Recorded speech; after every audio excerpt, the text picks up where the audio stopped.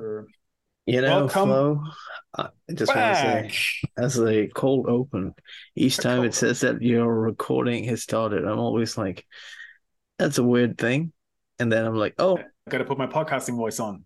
Yeah, well, yeah, okay. yeah, You good? Should we cue in the title music? yeah, let's go to Dakota.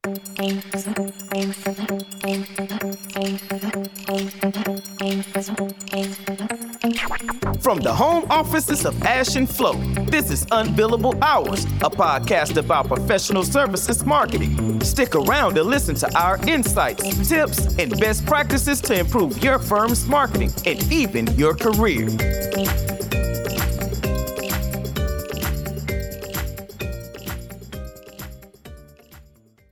Nice.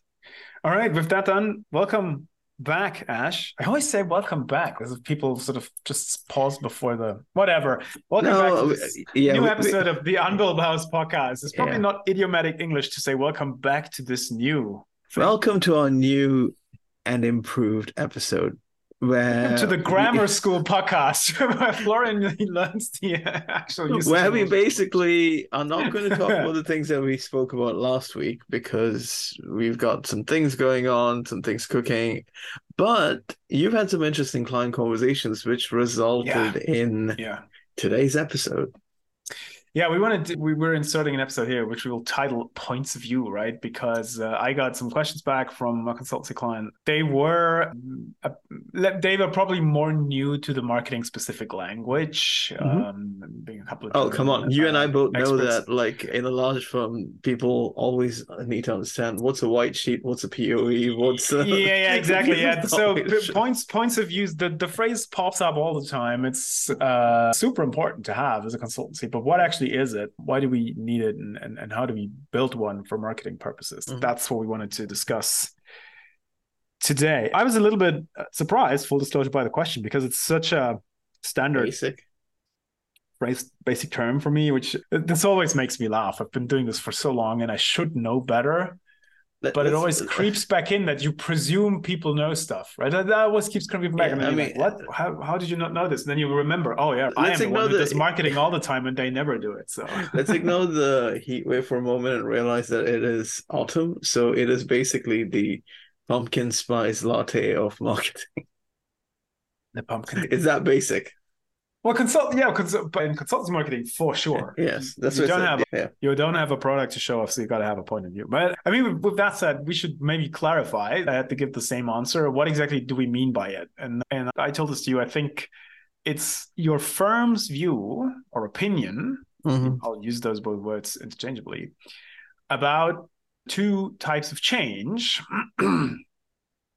And these changes are what's changing in your client's world or market or business, right? So what's Yeah, changing yeah. and how does that impact or how does that then subsequently change how the client should work, right? Whatever the work is, like whatever you're consulting on, right? If you consult on supply chain management, then you should have an I opinion about mean, what's yeah. changing in the world of supply chains and what does this mean should your clients change in the way they manage their supply chains. Yeah, it's a very simple thing. If you look at most consultancies, the big ones especially, it'll be like, because this is the voice they talk directly to clients. X situation is happening. Let's take COVID or the pandemic. Yeah. You need to react this way. Basically, at that time, move to the cloud because people are working virtually so that you can solve for something which you're Yeah. facing. That's usually, and then comes in, the company's value proposition of like how they intend to solve it and what they're planning to do. That would be the second part of this. But essentially, Yeah. the POV Which, is yeah, big problem. it's your opinion about Yeah. these changes. And then, by the way, and I shouldn't say this because probably they recognize themselves in the podcast, but we had then the following discussion about like, yeah, but what if nothing's changing? To which I said, then we are discussing a scenario where you're not providing consultancy services, but staff augmentation. Because no one needs a consultant to run a stable system that works perfectly fine and there's no problems that need to change. Like changes, my short answer was changes what we sell as consultants. That's I what we mean, do. you get no matter what, you can always sell efficiency. You Yeah, can but then always, but you need to change things so the business becomes more efficient, right? yes, you can always sell efficiency, because guess what? Everyone is looking for improved processes, cutting costs, whatnot. So Yeah, but improvements are changes as well. Like, you get my point was, change is what you sell as a consultant. If you're not selling change, then maybe the service runs under a different name, as a bit of a maybe trade argument. We could debate this endlessly, but that was my comeback to the question. Like, what is, if nothing's changing? Then essentially you're probably in trouble, because there's not much work for consultants if nothing's changing. Anyways, I wanted to add that because when we discuss the point of view in marketing, and I do the same thing all the time, we often refer to the general point of view, like view on your market, how your discipline or the function you consult, whatever, is changing, broad strokes, broad terms. And then it sometimes can seem as if every firm only gets to have one, right? You are a firm, you serve a certain market, supply chain management, I don't know, you have a point of view on supply chain management. This is insofar correct as you should have a point of view on every area of expertise and every sort of target audience or market segment or market you serve. But of course, as a firm, you can have multiple. And I gave you the example of McKinsey before we switched on the recording. They had whatever points of views they had for their various clients, industries, and markets, but they also had internal points of views. For example, there's this fabled tiering system for priorities, right? Their point of view on what priorities their consultant should set was, it's a client first, firm second, and you yourself third, right? That's a point of view if you want to. And you can immediately imagine someone taking a different one or arguing with it, but it's a strong opinion. And they apparently had it for a while. So the point is, you can have multiple points of views. You should have one for each audience you speak to in a significant and as you speak about function, why right? You don't need one for every stakeholder group, but the critical ones, you should have a clear opinion for them. And as you talk about why you need to have one, you also need to know that it needs to align with each other, because this is how you're creating focus, because essentially your point of view is the thing that you open with in terms of what you're selling. So and we get to that in a second, but that's an excellent point. I mean, it needs to be connected, true, and it also needs to be connected back to your actual expertise, right? If you are a technology consultancy, the point of view that you think technology is how you improve a business is sort of implied, right? So you cannot have a point of view that says, but actually, I don't know, in the financial services industry segment, our point of view is that you should use no technology whatsoever. That's would be a contradiction, and to your point, that's not how you should do it. Anyways, having that tangent out of the way after the definition, you already said it. Why should we have one? And this is also legitimately a question that the client came back with. Why? Because I kept droning on about how important this was, and they were like, "Why is this so important?" And I was like, "Because for us marketers, and this is not my own idea. This comes from the Trusted Advisor book by David Meister and others. They say, if as a consultancy marketer, you need to build relationships and trust with strangers, which is another way of describing the job we have, then one of the best ways you can do that is to have a strong opinion on something that's relevant to them. Why? And this is where we dip into psychology. If you and I meet, we don't know each other, and then I come out of the woodworks, I stick my neck out, and I say something opinionated, that means I take a risk in the relationship, because now I have just made myself vulnerable and exposed me to the chance that you say, oh my God, I don't agree with this at all. And it is this taking of a risk and this taking the first step, if you will, into a relationship, and this making myself vulnerable, that is in itself a trust building exercise mechanism or exercise. So just having a point of view as a firm, a bit risky, but that's the very thing that builds the trust. I mean, let's be honest, trust is a risky exercise, because you're essentially, to quote Rachel Botsman, building a relationship with the unknown. So if you are trying to build trust, it will be a bit unknown. You wouldn't know the factors, but this is exactly why you should be doing it. And we could dive deep into the psychology. It's true. If you don't have anything to say, it doesn't make any sense. You need to say it in the right way. Yeah. And actually doing it is also, because we often talk about providing value or starting the relationship by providing value. It is a kind of providing value, because it's not clear, what are we going to talk about? What does everybody think? How do we start this conversation? And by bringing my point of view, and I'm taking all the burden off of you. The value I provide is I'm offering a framing, and you now have a simple choice. You can say, yes, I like this, and we continue, or you say, oh my God, this is nonsense, and you move on. And I saved everybody some time because we would never have worked well together based on that difference. So that's the main reason why we need a point of view, but there are other good reasons. I mean, yes, you start with building trust, but the next bit, what you talk is a differentiation that you offer with your point of view, with your opinion, with your, what you're trying to sell as value. That differentiation is where people can agree or disagree. Usually people don't disagree with like what you outright just said, like, hey, most of the time, like if you're a systems integrator firm, you're talking about digital transformation. No one's going to say we don't need digital transformation. How do you do it? What's your differentiator? That's where, you nail it, basically. I mean, there's 2 points, right? The for 2 reasons. One, we said it is risky. It's risky to make the first move, to stick the neck out, to be opinionated, right? But in a world where lots of people hedge their bets and stay professional and say nothing opinionated at all, being the opinionated one immediately becomes differentiating. And then the second element is your point of view, like I said, frames the discussion, right? And that means you get a chance to steer everything that follows after into a direction that's beneficial to your business and hopefully to the client as well. If you go back, if you remember the good old Accenture claim, which is no longer the brand's claim, but high performance delivered. I don't know if you remember that. Yeah, I remember that. Used to have it. Yeah. There is an implicit point of view in that because they're saying, well, actually technology consulting should also be about implementation and delivery, right? It's not about the strategy for high performance. It's not about the roadmap. It's about delivering it. And that was a bit of I'm not saying they reframed the idea of consulting, but they clearly they made it very clear what conversations with them would be about. And it was not just strategy consulting, but something different. So that's another reason why this possibility to reframe the discussion is another way of supporting your differentiation. Okay. And then I think we have 2 more, right? Once we've taken the discussion to a specific place, that also creates focus, both for the client and for our own people, like in the relationship, if you will. Because now everybody knows what's the knitting we have to stick to. And this focus then hopefully also informs practice and how people do things. And I haven't added this to the notes, but subsequently what this does then is it shapes culture, right? Yes.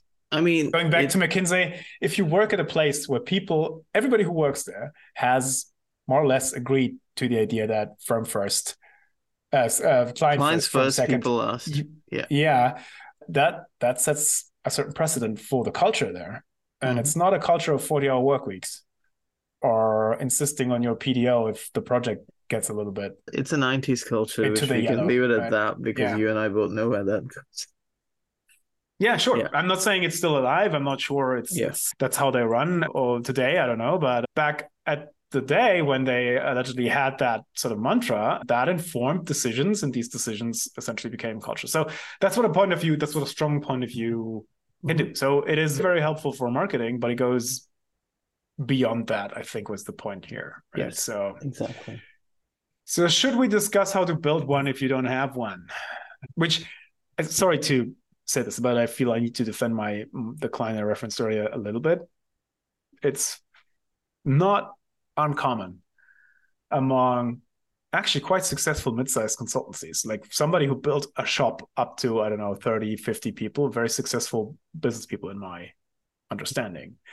But it's not uncommon to find firms where they don't have a clear point of view. That's my mistake of putting it wrong. Their experts will have those in their heads. They will have an opinion about their craft, but it's never made its way into the organization's understanding and expression, right? So it's not part of the culture. It's not part of the marketing. Individual, solution architects or consulting experts or supply chain veterans have their views, but there's not the firm's view, not yet explicitly. So I do these exercises quite a lot. And I don't know, should we click into it a little bit? Yeah, go on. I'd let you lead with this. So it starts with a table, like drawing a table on a whiteboard or whatever. And I do 3 columns, 3 rows. It's actually wrong. It's 4 rows because I need one for the headers. But okay. So the three columns are, first column obviously is for the labels, and then we have two additional columns. Left column is today and right column is tomorrow. These are the columns, right? We juxtapose, or it could be yesterday and today or whatever. Could be all was new, but from here to there. Yeah, we said we talk about two changes, so we describe before and after. Now, then my first row reads, the label reads how the world works. And keep in mind, world here is our unit of analysis. So maybe the business of your client or a specific industry or a certain function or whatever. Mm-hmm. And this next row then reads how we work. This is me presuming that our experts are in the same trenches as the clients are. All right. So I'm writing this a little bit. So you can write how we work or how they work or whatever. I don't care too much for the semantics. Yeah. For the semantics here. But it's essentially describing the best practice. And then I add the third line, just optional. You don't have to do this, but what we struggle with, right? How has that changed from yesterday to today or whatever? So this is the table you draw. So again, two columns, today and tomorrow, and then three rows, how the world works, how we work, and what we struggle with. Yeah. And then we sit down and make sure everybody's really clear about what we mean by world. So we really have to double check on, are we fine on the unit of analysis here? So do we talk about the entire world of supply chains? Are we talking about automotive industry supply chains? Do we talk about supply chains as a whole, or the discipline of supply chain management? Let's be clear, right? It's essentially, if you look at it, the environment in general, the environment of operation. The next one would be like the operating principles, and the last thing would be like challenges.